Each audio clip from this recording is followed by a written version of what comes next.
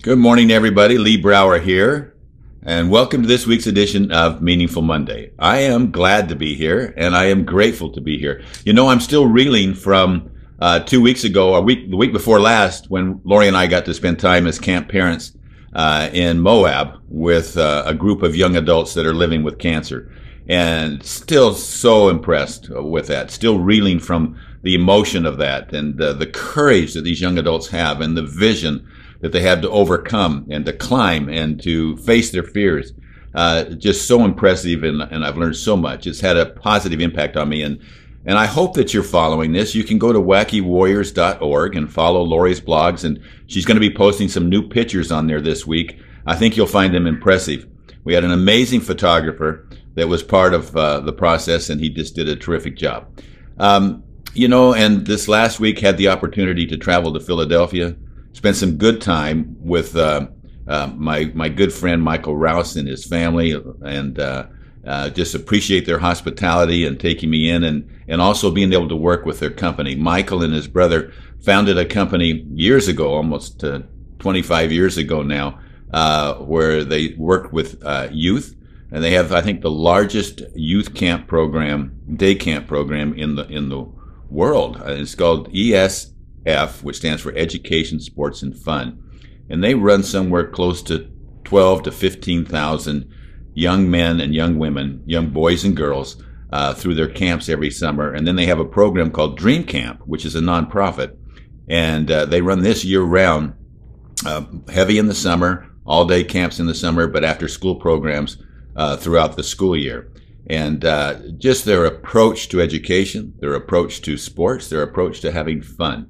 Over the years, they've had over 150,000 young men, young boys and girls go through their program. And look, I can't imagine the ripples that's created throughout the planet. While I was there also, I had the opportunity to not only work with some of their leaders, but to also be the keynote speaker kicking off a symposium on servant leadership at the Haverford School.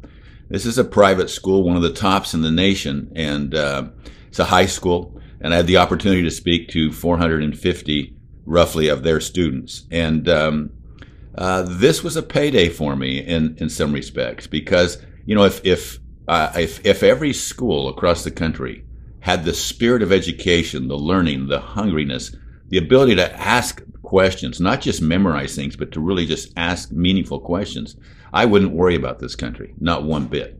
And so it was a payday, not only to work with the faculty of that I got to work with closely with Bill Brady and Dr. Nagel and others that were there. What a special experience it was, and the payday was just getting little dribblings of some of the effect that it had. And humbly, I share, one of the emails that I got a copy of that was forwarded to me from, I think, Dr. Nagel through Michael Rouse, said the following. This is from a parent. And she said, Dear so-and-so, I just got in from the 25-minute commute home from Haverford with our freshman son, and he literally did not stop talking once for the entire trip. He wanted to tell me and his older brother all about the incredible speaker he heard today at school. Based on his seemingly verbatim summary, I'm thinking he might have a future as a court stenographer. But seriously, that kind of enthusiasm is so uplifting, and I thought you both might like to know what a positive impact that presentation had on our son, and I'm sure on the other boys. I am hoping the assembly might eventually be mentioned on the school website, since David could not remember the speaker's name. No need to respond. Just wanted to pass something nice along. Enjoy the beautiful weekend ahead. And so that was especially meaningful to me, because I felt a lot of pressure with these young men as I spoke to them. They are engaging. They are listeners. They are doers. They asked very amazing questions. They're curious. And, their minds are being prepared to become leaders. I sometimes think that, I know that the times right now when leadership is waning, management is excelling, but leadership is suffering. That there is a royal generation that I believe has been sent to come to this earth at this time to become the leaders that this world needs to have in order to bring us out of some of the mediocrity and some of where we've lost sight of the leadership. We got so good at managing the small things, being prepared for tomorrow. I mean, tomorrow like tomorrow, but not really being prepared for the future. And this is where I think the role of leadership needs to stay focused. Leaders need to be able to see the long-term vision and be able to hang on to that, sustain it, remind people of it, and allow that long-term vision to get them through current struggles that they're having. If you have that long-term vision, you'll get through these short-term struggles. But management, as they should, are worried about the day-to-day, the task-to-task, and how do we then get our quarterly earnings in order? How do we get ready for the next election? That's all short-term thinking. More leadership needs to be there, and I'm convinced that within this new generation, this royal generation, that some of tomorrow's leaders will have the ability to see that long-term vision.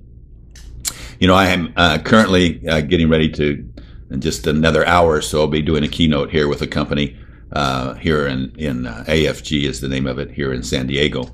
Last night I had the opportunity to listen to a young man by the name of David Specht, S-P-E-C-H-T, I believe.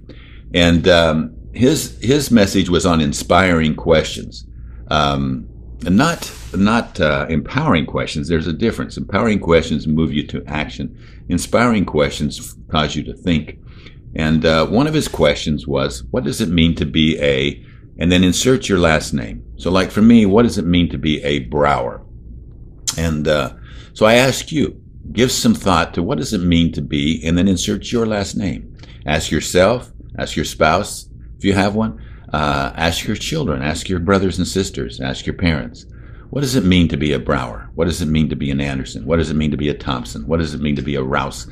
Ask them what, ask them what it means, and then contemplate that, think about it, and see if you can't help refine that just a little bit. I appreciate your time together. I appreciate our time together this week, and I look forward to talking to you next week. Have a great, meaningful week. I'll talk to you soon. Bye-bye.